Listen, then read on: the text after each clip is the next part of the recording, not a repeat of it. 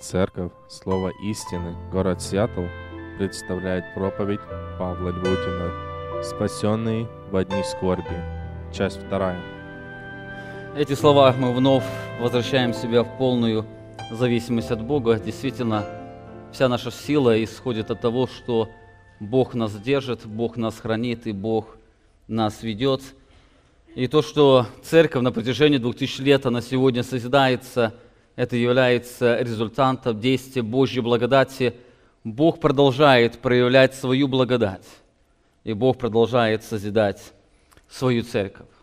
Сегодня, после небольшого перерыва, мы с вами возвращаемся к исследованию 7 главы книги Откровения, которая является ответом неба на вопиющий вопрос, прозвучавших из уст нечестивых людей.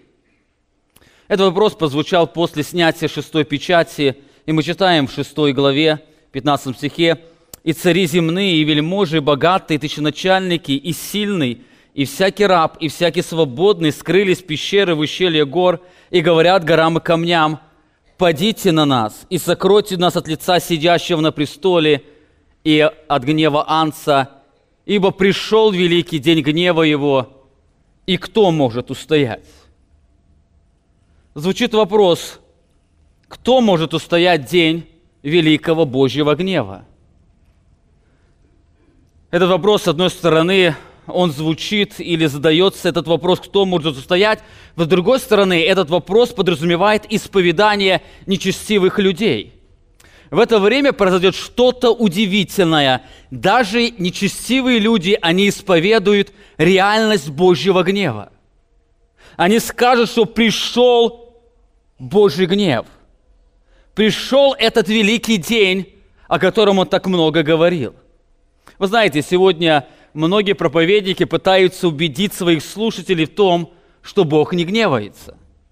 Им кажется, что люди, живя в мире зла и насилия, нуждаются не в учении о Божьем гневе, а в учении о Божьей любви, мире и благодати.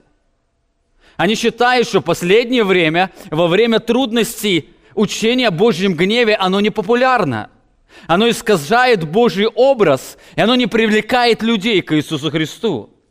Евангелист Пол Вашер очень точно сказал об этом: если проповедник за всю проповедь о любви Божьей ни разу не упомянет о его гневе, скорее всего, никто этого не заметит.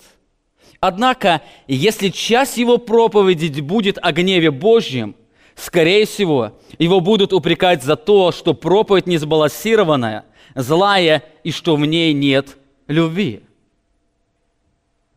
Люди не желают слышать о Божьем гневе.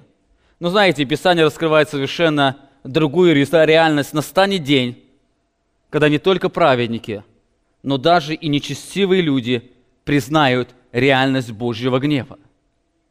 День этот пришел. Но нужно помнить, независимо от того, насколько учение о Божьем гневе не нравится нынешнему поколению, оно остается библейской реальностью и неотъемлемой частью Евангелия благодати о славе Иисуса Христа. Одна из поразительных черт Писания – это удивительная настойчивость, с которой Ветхий и Новый Завет подчеркивает реальность и ужас Божьего гнева.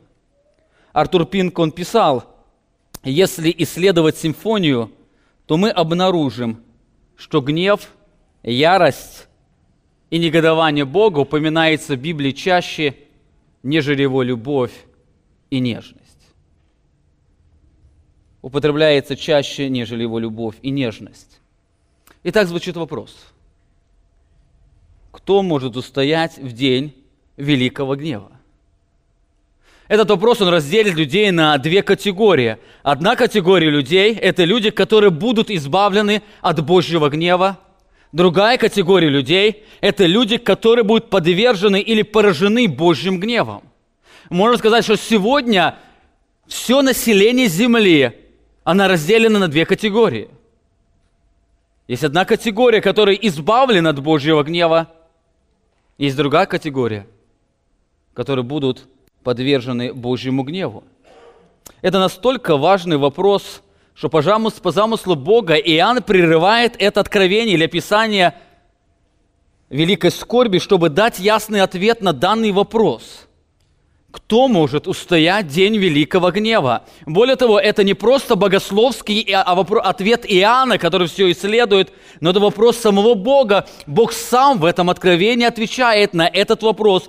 Кто может устоять день великого гнева?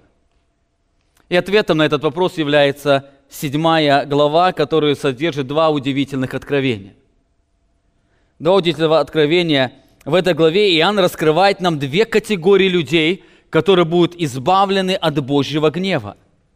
Первая категория людей, вы помните, это 144 тысячи искупленных или запечатленных от земли.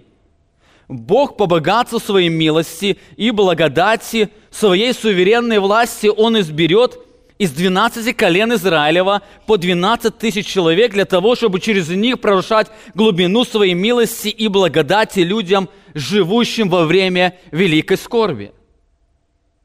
Это будет особая категория людей, которые переживут весь ужас Божьего гнева, и они будут сохранены в это время здесь на земле.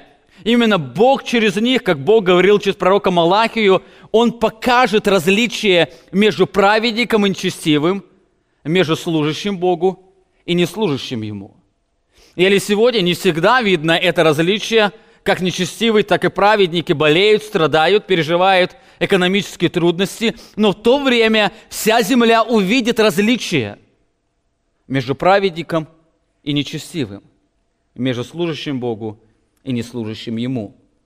Вторая категория людей, которые устоят или будут избавлены от Божьего гнева, это великое множество людей, пришедших от великой скорби. Именно сегодня мы с вами продолжим исследовать это в Откровении или посмотрим на эту удивительную категорию людей, которых здесь повествует само небо. Откройте вместе со мной Откровение 7 главу, это будет текст нашего непосредственного исследования. Будем читать с 9 стиха.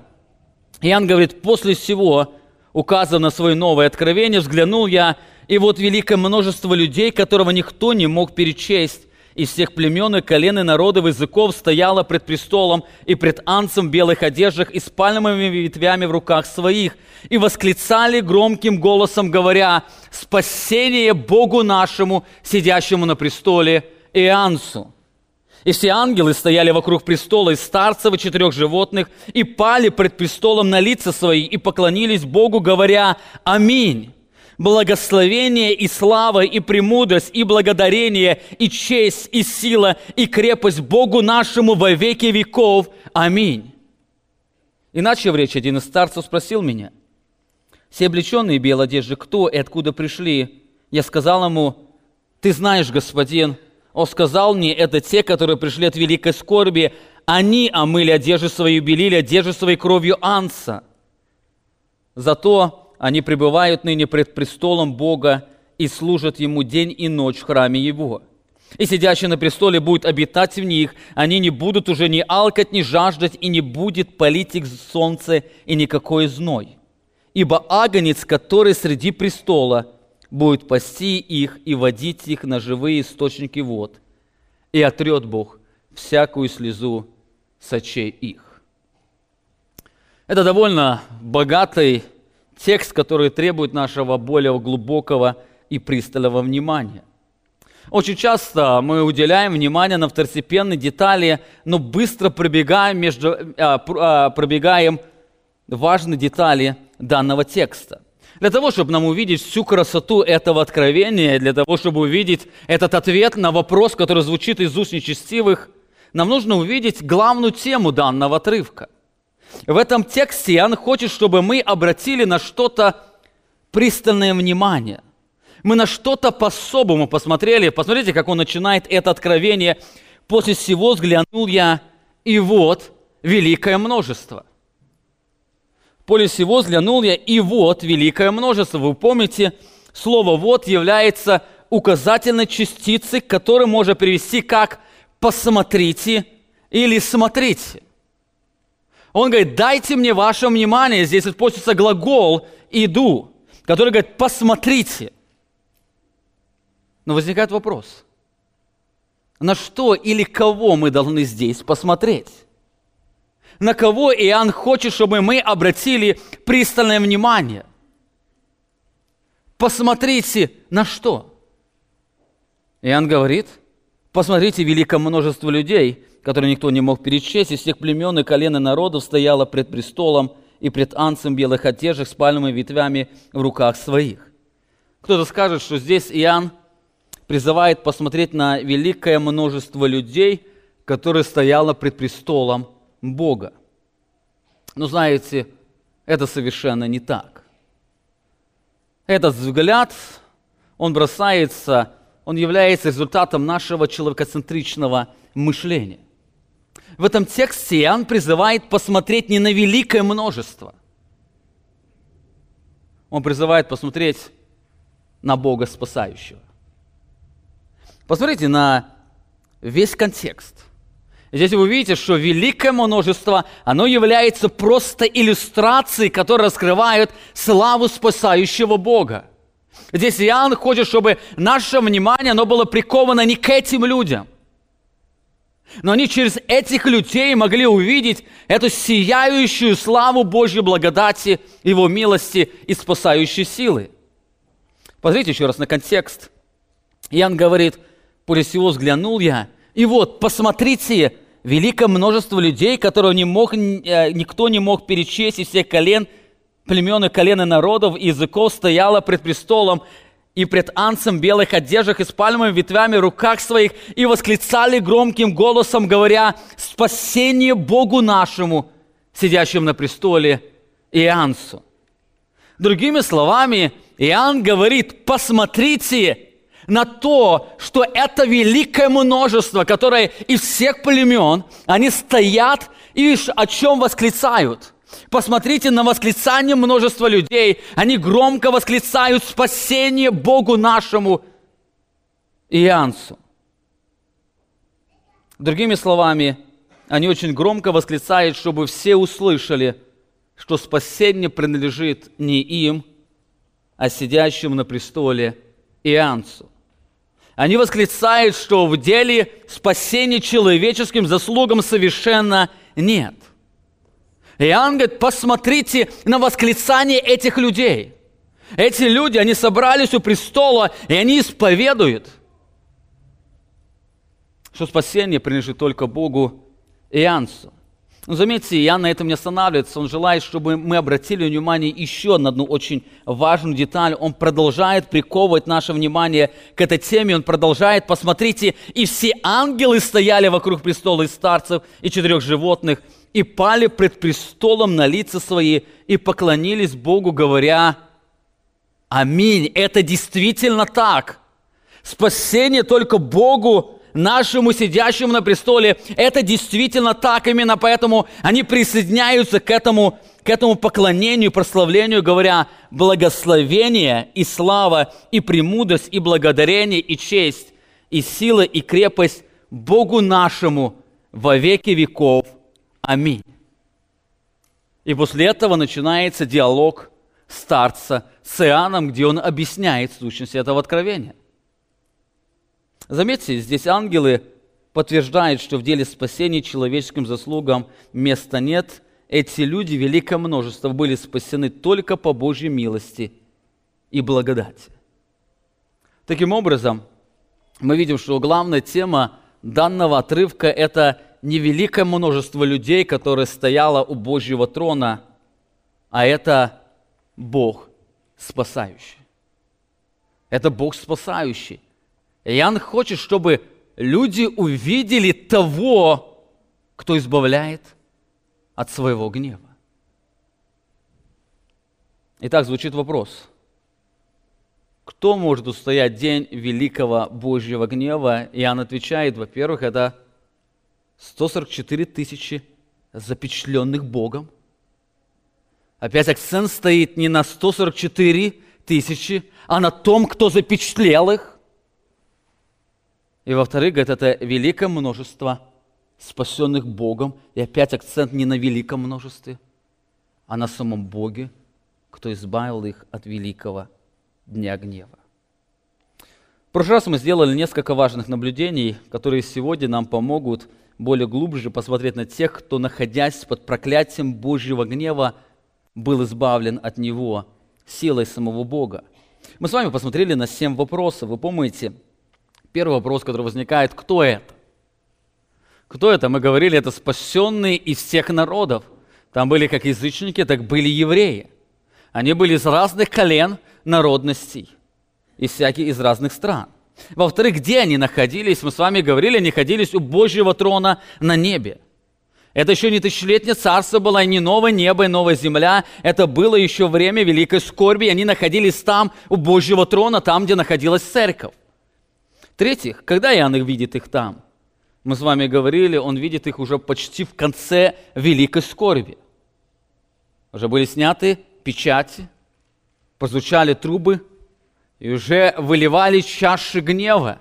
Именно к концу великой скорби Иоанн видит это великое множество, которое стояло у Божьего трона. В-четвертых, откуда эти люди? Откуда эти люди пришли? Мы с вами говорили, это не спасенные Ветхого Завета, это не церковь. Само небо здесь отвечает, или старец говорит, что это люди пришли от великой скорби. В греческом языке стоит определенный артикль, который указывает, что это было определенное время великой скорби. Это не просто скорбь, которая когда-то была здесь на земле, это скорбь или время Божьего гнева. Когда сами пророки говорили, будет такая скорбь на земле, которой никогда не было. Именно об этой скорби здесь говорит Иоанн. В-пятых, возникает вопрос, почему они там? Почему? Как они туда попали? Почему они там? Они там по причине Божьей милости, потому что Бог в это время явил им милость. В-шестых, мы с вами говорили о том, зачем они там. Для чего Бог уже явил им милость уже во время Его гнева. Когда церковь была взята, когда на земле остались одни неспасенные, те, кто враждовал с Богом, противились Ему. Почему Бог во время этого являет им милость? Для демонстрации своей благости мы с вами говорили. И последнее, как эти люди туда попали, мы с вами говорили, благодаря жертве Иисуса Христа. Сегодня я хотел бы с вами коснуться несколько важных характеристик этих спасенных людей, для того, чтобы нам лучше увидеть красоту Божьей милости, благодати и Его щедрости. Как я уже говорил, главная тема данного отрывка – это Бог спасающий. Этот отрывок говорит о Боге. Он раскрывает нам красоту и славу Иисуса Христа и Бога Отца и действия Духа Святого. Итак, звучит вопрос. Кто может устоять день великого гнева? Небо раскрывает, говоря, это великое множество людей из всякого колена, языка и народа, которые были спасены Богом. Это спасенный Богом. Но возникает еще один вопрос, кто это люди? Мы знаем, они от великой скорби. Пришли, они жили во время этого 7-летнего периода. Но кто именно эти люди? Сегодня мы посмотрим с вами на несколько характеристик. У нас сегодня не будет достаточно времени, чтобы сказать обо всем. Мы, если Бог даст, в следующее воскресенье продолжим исследование этого текста. Сегодня я хотел бы отметить 2 или 3 характеристики, насколько нам Бог даст времени, чтобы увидеть это. Итак, во-первых, мы видим, что это люди были избраны самим Богом. Это люди, избранные Богом. Несмотря на то, что в этом тексте или в этой главе нет слова «избрание», оно красной нитью проходит через всю эту главу. Вы помните, во-первых, мы читали о 144 тысячи искупленных или запечатленных от земли. И там было по 12 тысяч из каждого колена. И многие критики Библии говорят о том, как это может произойти, когда сегодня еврейский народ не может точно определить, с какого колена или к какому колену он относится. Более того, там сказано, что не будет ни одного из колена Данова. Как это возможно? И мы с вами говорили, дело в том, что там человек сам не будет предлагать себе в качестве кандидата, говоря, Господи, используй меня для того, чтобы явить свою благость или милость. Там Бог сам в суверенной власти, Он изберет 144 тысячи, и Он сам знает, кто принадлежит к какому колену. Подобное мы находим и в этом откровении. Здесь сказано, после всего взглянул я, и вот великое множество людей, которых никто не мог перечесть, из всех племен и колен и народов, и языков стояло пред престолом и пред Анцем, в белых одеждах и с пальмовыми ветвями в руках своих, и восклицали громким голосом, говоря: «Спасение Богу нашему, сидящему на престоле, и Иансу». Я замечаю, как мы очень часто быстро пробегаем мимо этого текста, не обращаем внимания на Писание или раскрывающего красоту суверенного Божьего избрания. Кто-то может спросить, а где здесь говорится о Божьем избрании? Обратите внимание на несколько важных деталей, которые мы находим в этом тексте. Во-первых, здесь Бог открывает Иоанну реальность будущего. Это еще не состоялось, это еще будет в будущем когда-то. Это время великой скорби еще не наступило, но Бог уже Иоанну показывает великое множество людей, которое стояло у Божьего трона.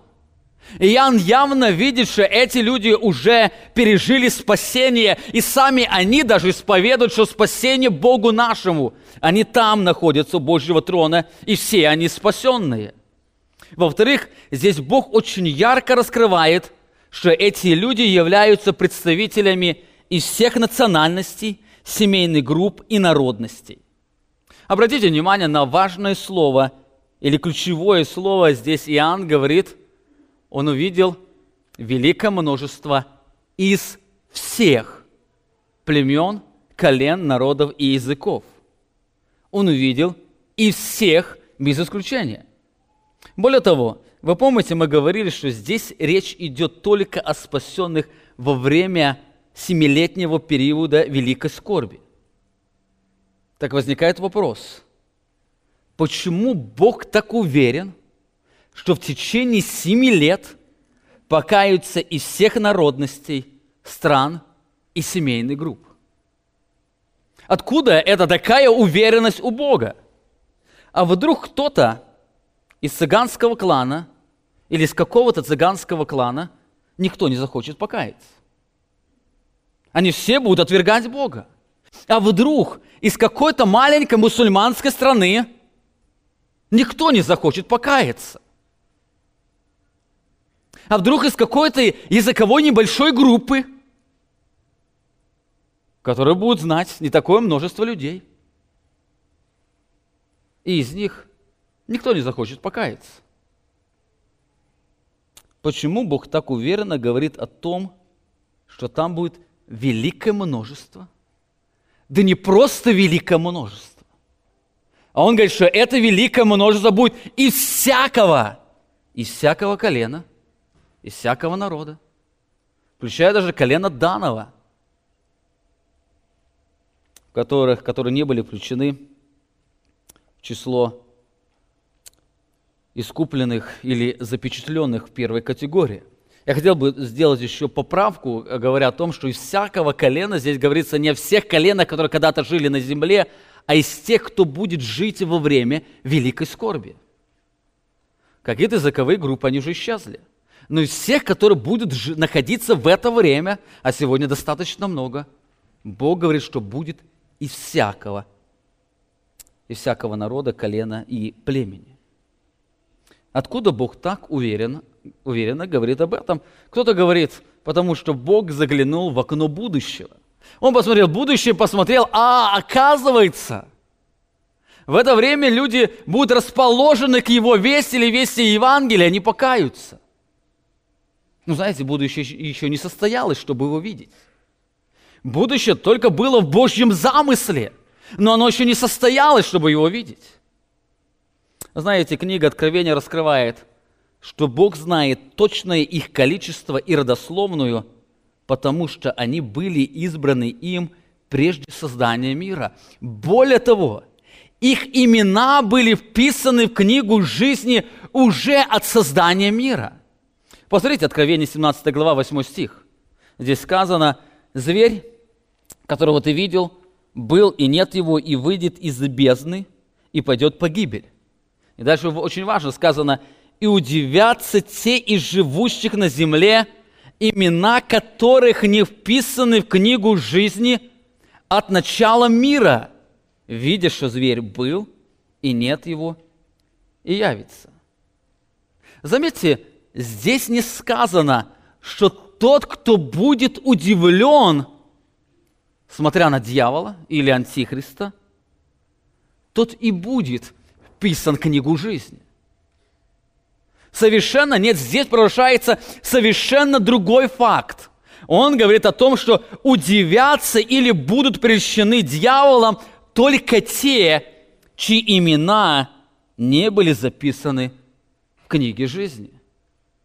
Здесь очень важная последовательность сказана. Более того, здесь Иоанн описывает, что когда эти имена были написаны в книгу жизни, не во время великой скорби, даже не в то время, когда эти люди родились, они были записаны от начала мира.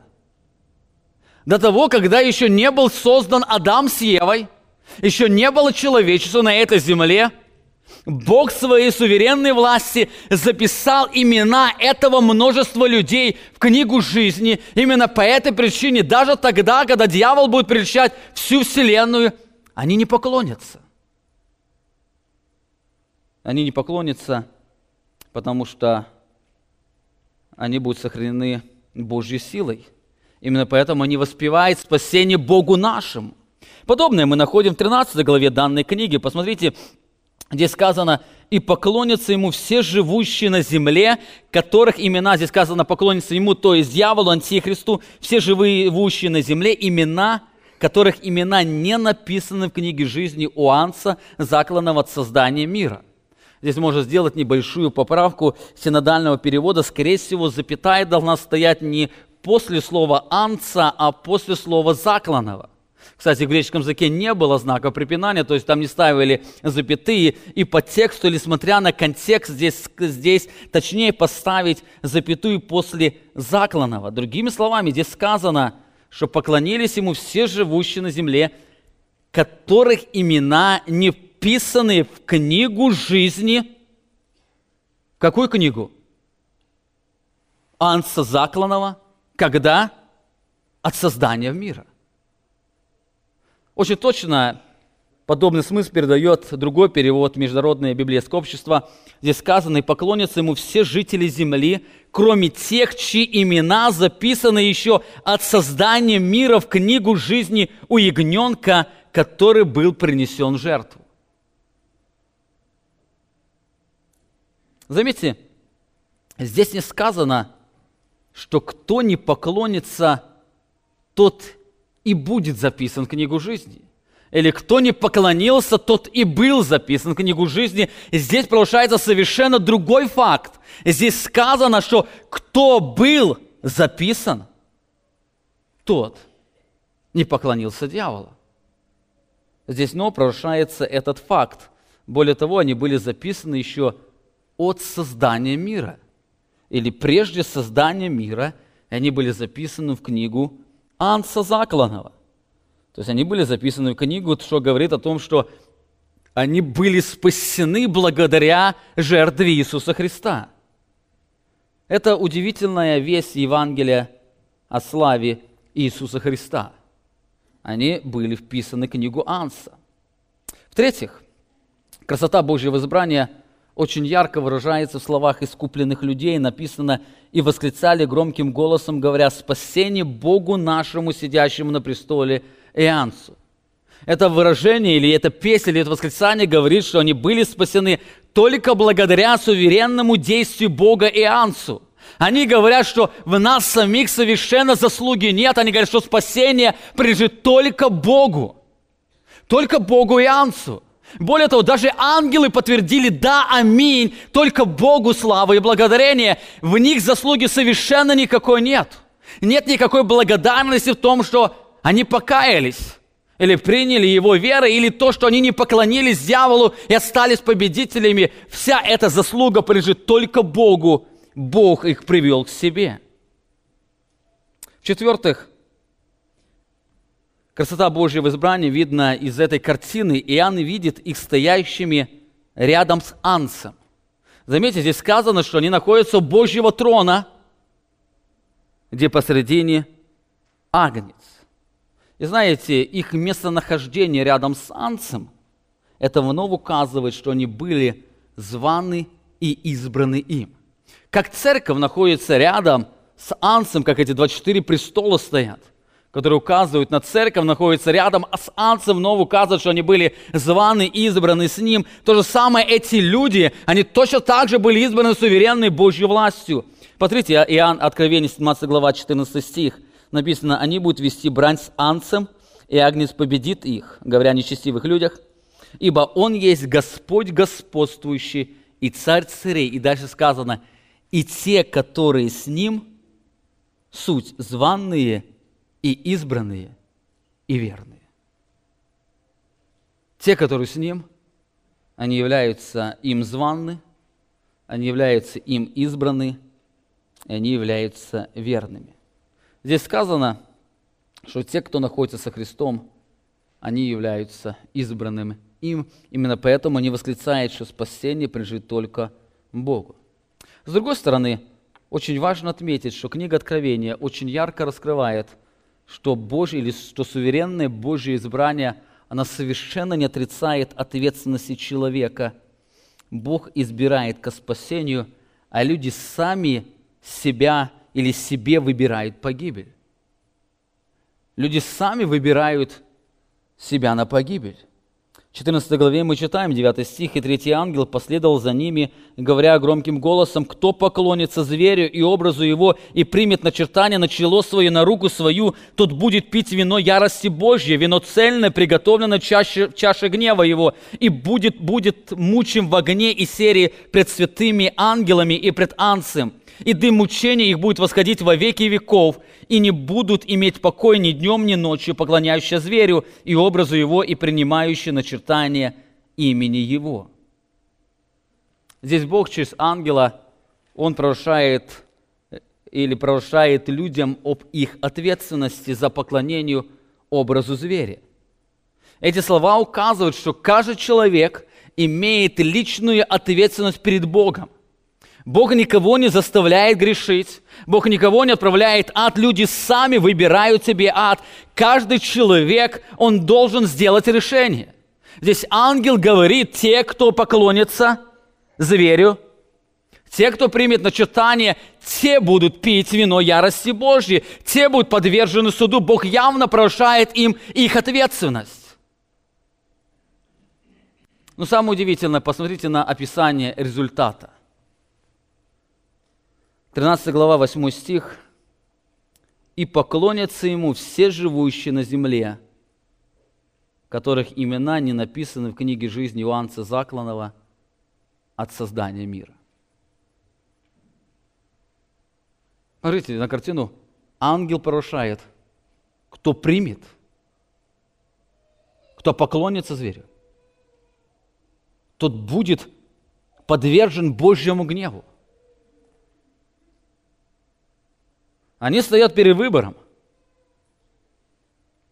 И самое удивительное, Иоанн раскрывает, что все те, чьи имена не были вписаны в книгу жизни, они на основании своей свободной воли выбирают поклониться дьяволу.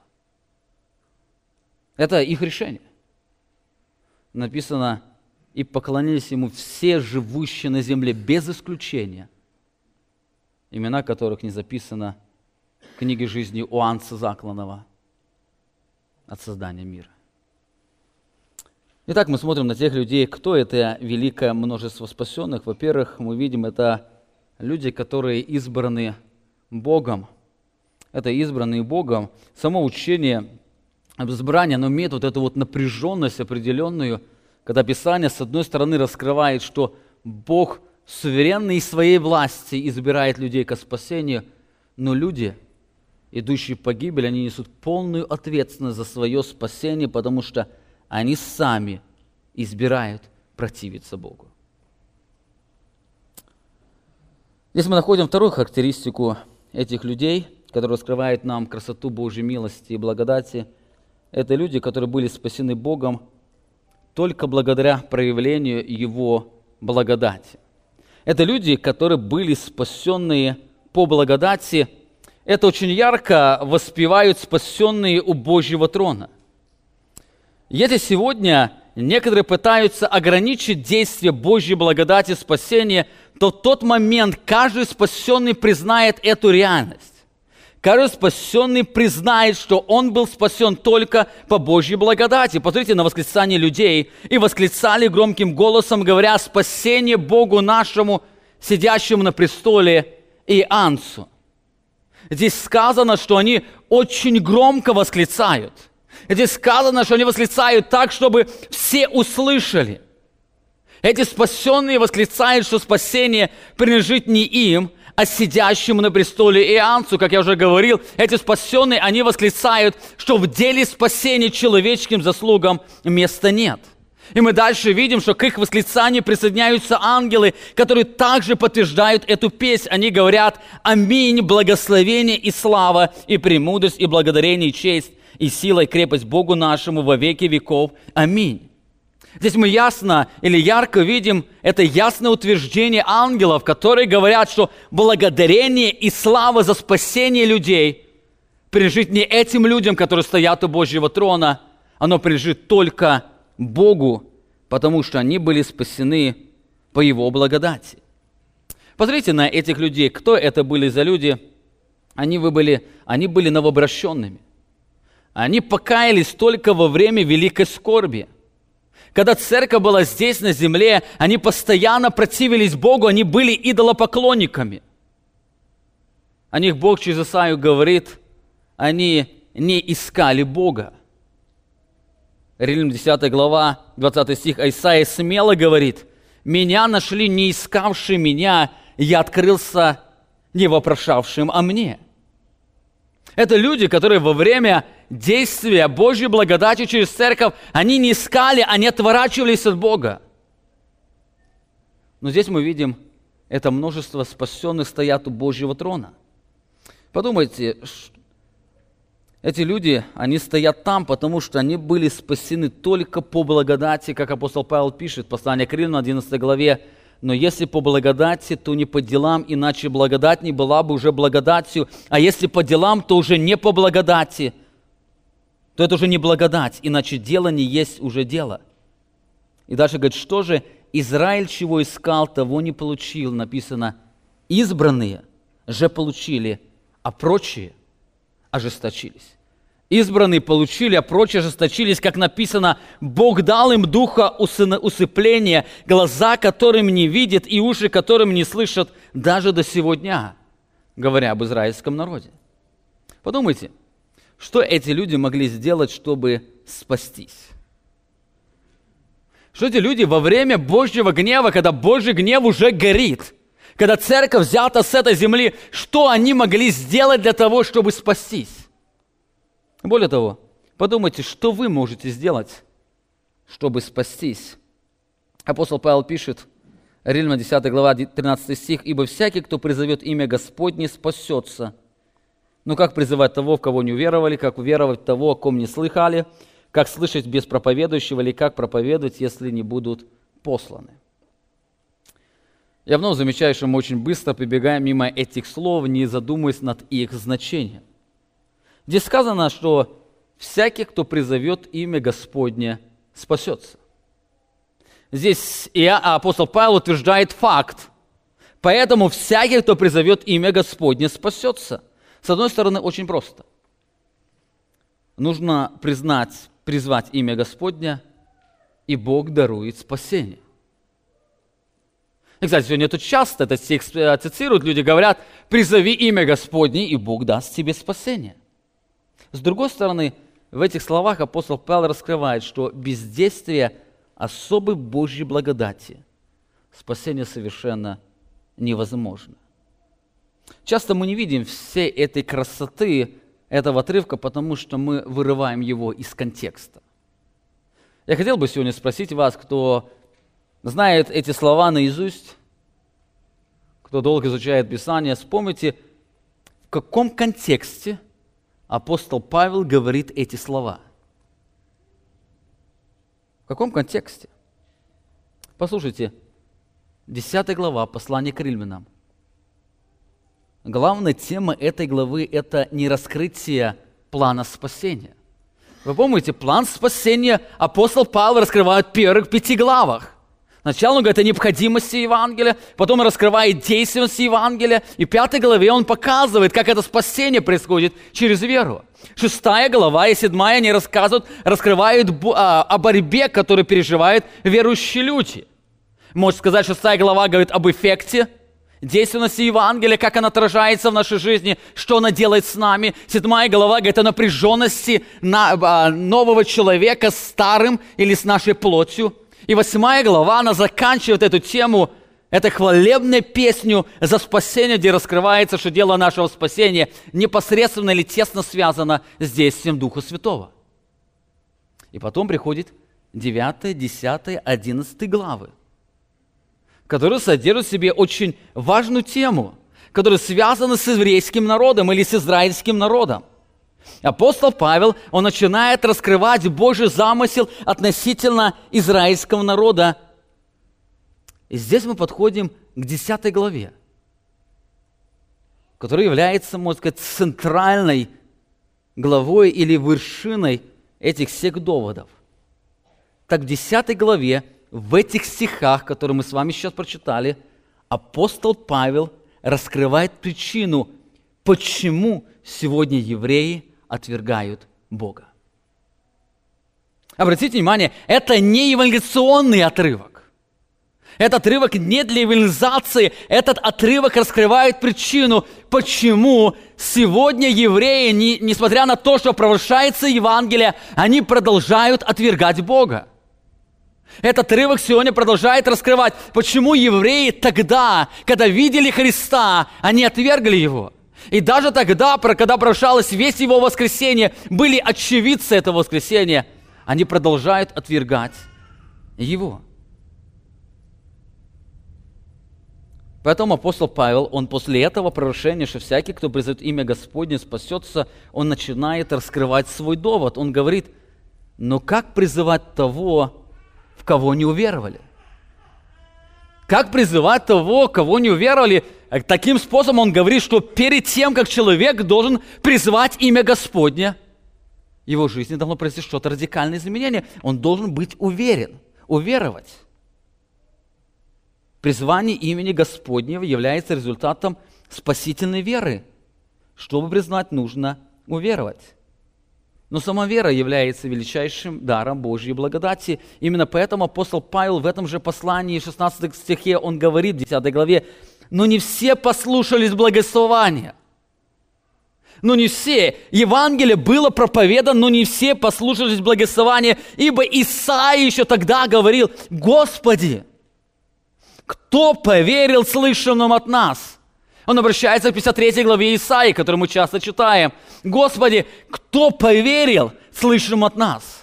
Дело в том, что Евангелие о славе Христа является безумием для этого мира, как писал апостол Павел Коринфянам, 1 Коринфянам, 1 главе. «А мы проповедуем Христа распятого для иудеев соблазн, а для еленов безумие, для самих же призванных или избранных иудеев и еленов Христа Божью силу и Божью премудрость». Он говорит, сама эта весть о распятом Христе, что для иудеев, что и для язычников, оно является безумной вестью. Таким образом, человек сам по себе не может поверить в эту весть Евангелия. Для него оно является глупостью или безумием. Для того, чтобы поверить в весть Евангелия, нужно сверхъестественное действие Бога. Именно поэтому Писание называет спасительную веру даром Божьей благодати. Посмотрите, Филиппийцам 1 глава, 29 стих, апостол Павел говорит, «Потому что вам дано ради Христа не только веровать в Него, но и страдать за Него». Заметьте, он говорит, что вам дано ради Христа веровать в Него. Но не только это. То, что у вас есть вера, это только потому, что вам она была дана самим Богом. Во втором послании Петра мы читаем в 1 главе, Петр пишет, Симон Петр, раб и апостол Иисуса Христа, принявшим с нами равно драгоценную веру по правде или праведности Бога нашего и Спасителя Иисуса Христа. Заметьте, он говорит, что принявшими с нами равно драгоценную веру. Они не сами генерировали эту веру, они приняли. Они приняли, как апостол Петр принял эту веру. И они то же самое приняли эту веру. Они приняли равно драгоценную веру. Здесь апостол Павел говорит о том, что веру им кто-то дал. Таким образом, чтобы призвать имя Господне, человек нуждается в преображающей силе Божьей благодати. Но заметьте, на этом апостол Павел еще не останавливается. Он продолжает говорить, но как призывать того, в кого не уверовали? Как веровать того, о ком не слышали? Чтобы уверовать, нужно соприкоснуться еще с вестью Евангелия. Это еще одно чудо. Нужно, чтобы кто-то пришел и указал на Христа.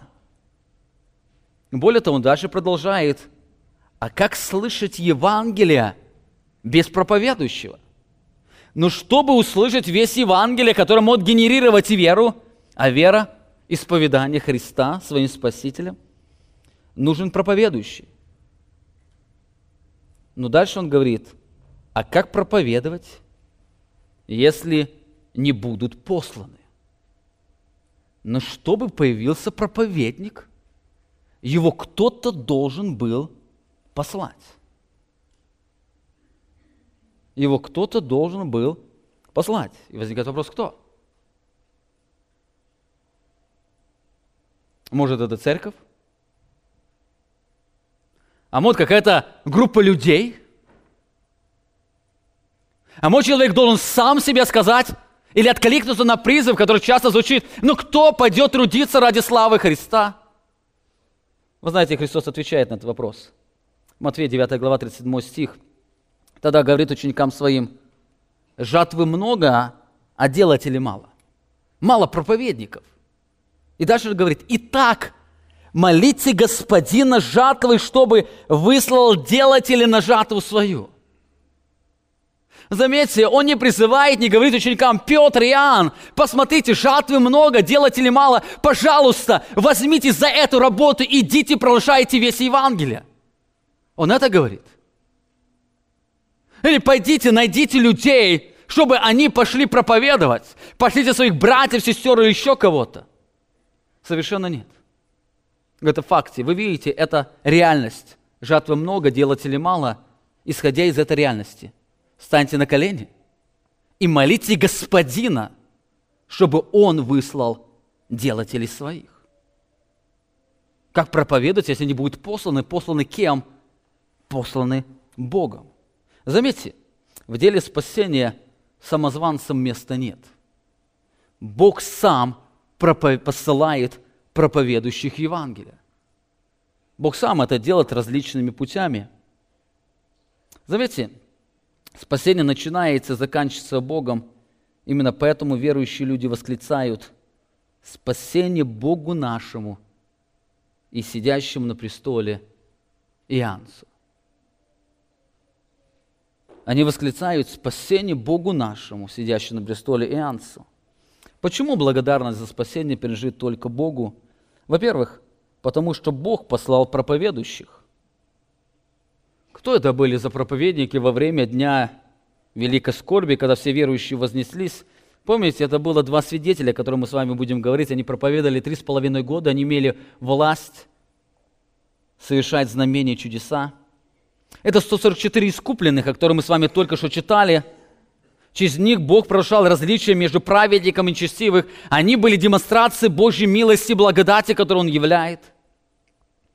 Ко всему этому в это время Бог пошлет ангела, провозглашающего весть Евангелия. Здесь сказано, увидел я другого ангела, Откровение 14 глава, летящего посредине неба, который имел вечное Евангелие, чтобы благовествовать живущим на земле и всякому племени, колену, языку и народу. Заметьте, это ангел проповедовал всем живущим и всякого племени, народа, языка. Говорил им громким голосом, убойтесь Бога и воздайте Ему славу, ибо наступил час суда Его, и поклонитесь сотворившему небо и землю, и море, источники вод. Ангел проповедовал всякому племени, колену, языку и народу, и мы видим результат спасенных и всякого племени, колена, народа и языка. Все эти проповедники, они были посланы Богом, чтобы провозглашать Евангелие. Более того, Бог не только в дни скорби даст им слово Евангелия, но Бог откроет сердца к принятию этого слова. Бог сделает их сердца мягкими, способными принять весть Евангелия верою. Именно поэтому они провозглашают, что спасение принадлежит не им, а спасение принадлежит Богу и Агнцу. Итак, мы с вами видим уже две характеристики этого великого множества, которое раскрывает нам глубину Божьей милости, благодати и красоту Его действия в спасении. Во-первых, это люди были избранные Богом, они были спасены по избранию. Во-вторых, это спасенные были только по благодати. И сегодня мы видим еще одну, третью характеристику этих людей. Это спасенные были для победы. Они были спасены для победы.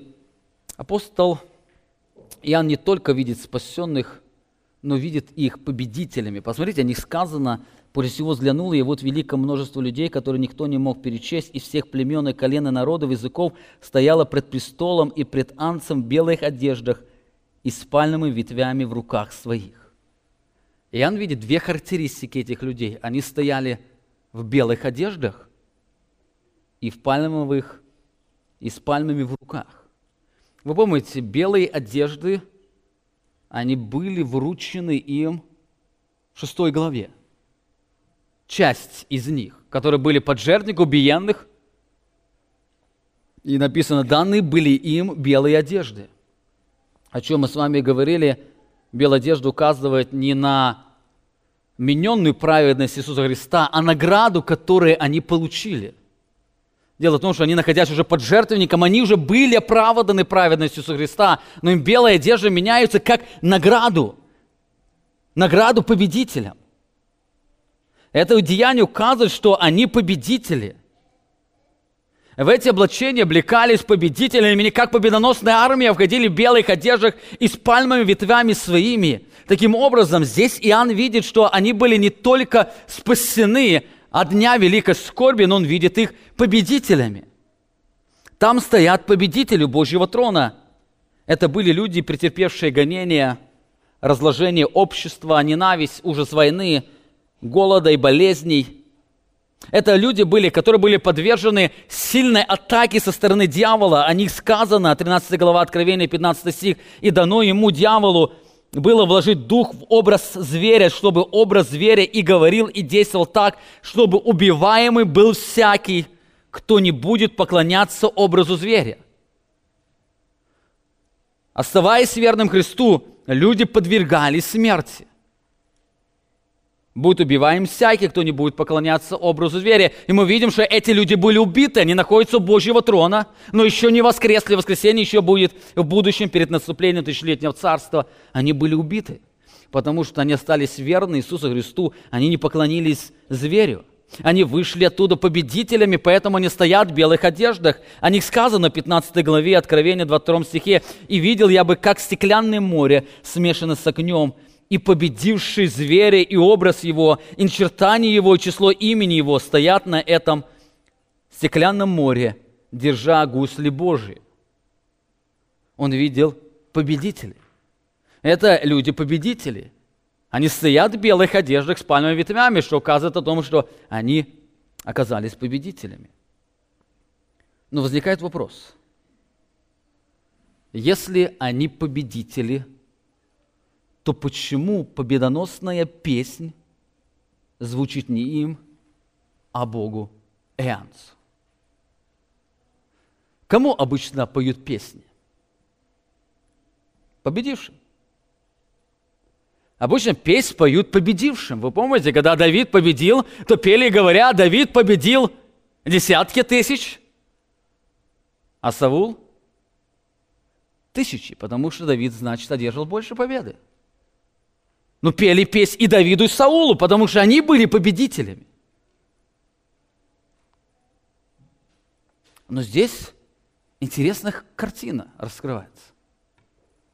Стоят победители, они вознаграждены, им даны белые одежды, как награда особая. И вдруг включается песнь, поет песнь, но эта песнь не для них. Почему это множество людей, победителей, осталось без хвалебной песни. Почему ангелы, когда поют, они говорят, что благословение, слава, сила и крепость принадлежат только Богу нашему во веки веков? Почему нет славы воспевания этим людям, которые в дни великой скорби? Когда многие люди поклонялись зверю, они остались верны Богу и откликнулись на Его призыв, который звучал через ангела и других проповедников. Знаете, дело в том, что эта победа была генерирована не ими. Она была вменена им Богом. Заметьте, о них сказано, 14 стих, «Они омыли одежды свои и убелили одежды свои кровью Агнца». Другими словами, они заработали победу не ценой своей крови, но ценой крови Иисуса Христа. Они победители только потому, что Христос одержал победу. Они победители, потому что они победили силой Христовой крови. Это Христос их избрал, это Христос их изменил. Именно поэтому они не поклонились зверю, потому что были записаны в книге Агнца Закланного еще прежде создания мира. Они победители по причине крови Иисуса Христа. Это Христова победа, которая была вместе с Ним, как Бог через Исаию говорит, они с ними разделят награду, которая принадлежала Христу. Вы знаете, это белые одежды и пальмы ветви, они принадлежали не им. Они принадлежали Христу, который своей щедрости разделил им свою победу. Именно поэтому вся слава звучит не им, она слава звучит Христу. В другом месте сказано о них. 12 глава, 11 стих. «Они победили его кровью Агнца, и словом свидетельства своего, не возлюбив души своей даже до смерти». Написано, они победили его, дьявола или антихриста, они победили его кровью Агнца. В единении со Христом они имеют победу. Они тогда могли воскликнуть, что все могут в укрепляющем их Иисусе. Они победители, потому что Бог по своей милости, благодати вменил им победу Иисуса Христа. Они победители только потому, что они во Христе. Только потому, что они уповали на силу Христовой праведности, на силу Христовой благодати. Итак, мы с вами посмотрели на 3 характеристики великого множества спасенных людей. Во-первых, это люди, которые были избраны Богом. Они были спасены по избранию, в них самих не было никакого достоинства. Они были избраны только для того, чтобы явить красоту Божьей милости. Эти люди были спасены только по причине Божьей благодати. Они ничего не могли предложить, они ничего не могли сделать. Бог сам явил свою благодать и даровал им спасение. Более того, эти люди были спасены для победы. Это была не их победа. Это была Христова победа в их жизни. Это была победа, вменена Христом. Эту победу когда-то одержал Христос. Они в своей жизни только отражали Его победу. Именно в этом удивительная весть о силе и красоте Божьей благодати. В следующем воскресенье мы с вами коснемся еще несколько очень важных характеристик спасенных людей, для того, чтобы нам еще глубже и ярче увидеть созерцающую красоту славы Божьей щедрости. Вы знаете, это Писание не только будущего, но и настоящего. Наш Бог вчера, сегодня и вовеки тот же. Сегодня Бог по своей великой избирающей любви и особой благодати через Евангелие о славе Христа продолжает делать людей победителями, вменяя им победу Иисуса Христа. Это то, что Христос заповедал нам постоянно вспоминать, соприкасаясь с вечерей Господней. Это то, что мы сегодня будем провозглашать, что мы спасены только по Божьей благодати, по Его милости, потому что Он нас нашел в этом мире. К Нему пришли тот, кто не искал Его. Он призвал тот, кто не исповедал Его. Тот, кто убегал от Него, Бог привел по своей глубокой глубины и благодати. И Он сделал нас победителями. Те победы, которые мы переживаем в нашей жизни, это не наши победы. Если бы не сила Христовой крови, мы бы не одержали ни одной победы в нашей жизни. Более того, без силы Христовой крови мы не способны одержать никакой победы. Те люди, которые полагаются на свою силу, они всегда будут проигрывать. Но те люди, которые говорят, как апостол Павел, «Я все могу в укрепляющем меня Иисусе», они одерживают победу, потому что это не их победа, это победа Иисуса Христа. Если в нашем зале есть тот, кто не пережил действие особой Божьей благодати, кто не переживает победу в своей жизни, просите Его, чтобы Он даровал вам новое сердце, способное принять Его верой. Просите Его, чтобы Он даровал вам эту победу Иисуса Христа. Смотрите на Него, на того, кто может даровать вам победу. Не отводите взгляд от Него. Помните, Бог сам сказал о себе, что Он любит миловать. Бог мой любит миловать. Идите в молитве пред Ним и просите действия Его благодати. Те, кто уже пережил преображающее действие Евангелия о славе Иисуса Христа, сегодня через участие в вечере Господней у нас будет возможность присоединиться к ликующей песне спасенных людей во время великой скорби и вместе с ними воскликнуть «Спасение Богу нашему, сидящему на престоле и Ангелу». Сегодня будет возможность каждому из вас, кто пережил это возрождающее действие Божьей благодати, присоединиться и сказать: Боже, мое спасение, оно принадлежит только Тебе и Ангелу Иисусу Христу. Во мне нет ничего, за что я мог бы иметь это спасение. Во мне нет ничего, за что бы я мог сказать, что я сегодня предстаю перед Богом, и я достоин приближаться к Его святыне. Все победы, которые я переживал на прошлой неделе, это не мои победы. Господи, я сегодня исповедую, это все победы Твои. Они были мне вменены только благодаря тому, что Ты совершил свою благодать в моем сердце. Мои победы не Твои. Итак, давайте вместе, сегодня вставшие, воскликнем «Спасение Богу нашему, сидящему на престоле и Ангелу». Аминь. Помолимся.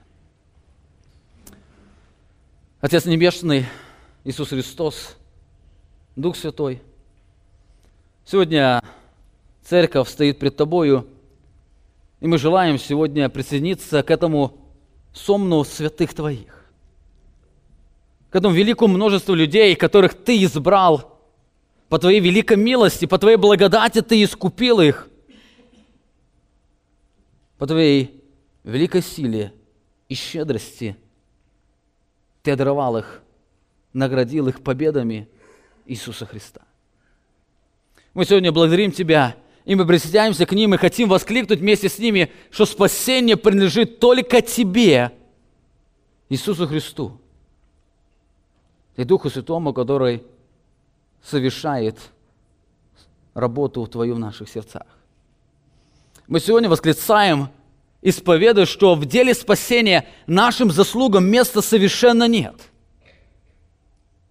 Мы спасены только по благодати, по Твоей благодати, благодаря вере, которую Ты даровал нам, благодаря жертве Иисуса Христа, Сына Твоего, который Ты послал на эту землю. Мы сегодня исповедуем, что мы спасены только потому, что Дух Святой когда-то взял нас, когда мы были нечестивые, негодные, убегали от Тебя, и Он поместил нас в Иисуса Христа для того, чтобы сделать нас совершенно другими людьми. И сегодня мы хотим провозгласить, что в Твоей крови мы имеем новую природу, мы имеем новые взаимоотношения, и мы имеем абсолютную уверенность, что Ты то дело, которое начал в нашей жизни, Ты совершишь его до самого конца. Отец Небесный, прими сегодня наше участие, прими сегодня наше поклонение, как песнь, воспевающую в Тебе. Спасение прижит только Тебе и Анцу, наш Творец Вселенной. Аминь. Вы прослушали проповедь пастора Павла Львутина. Другие проповеди и информация о нашей церкви вы можете найти на нашей странице в интернете www.slovoistины.org.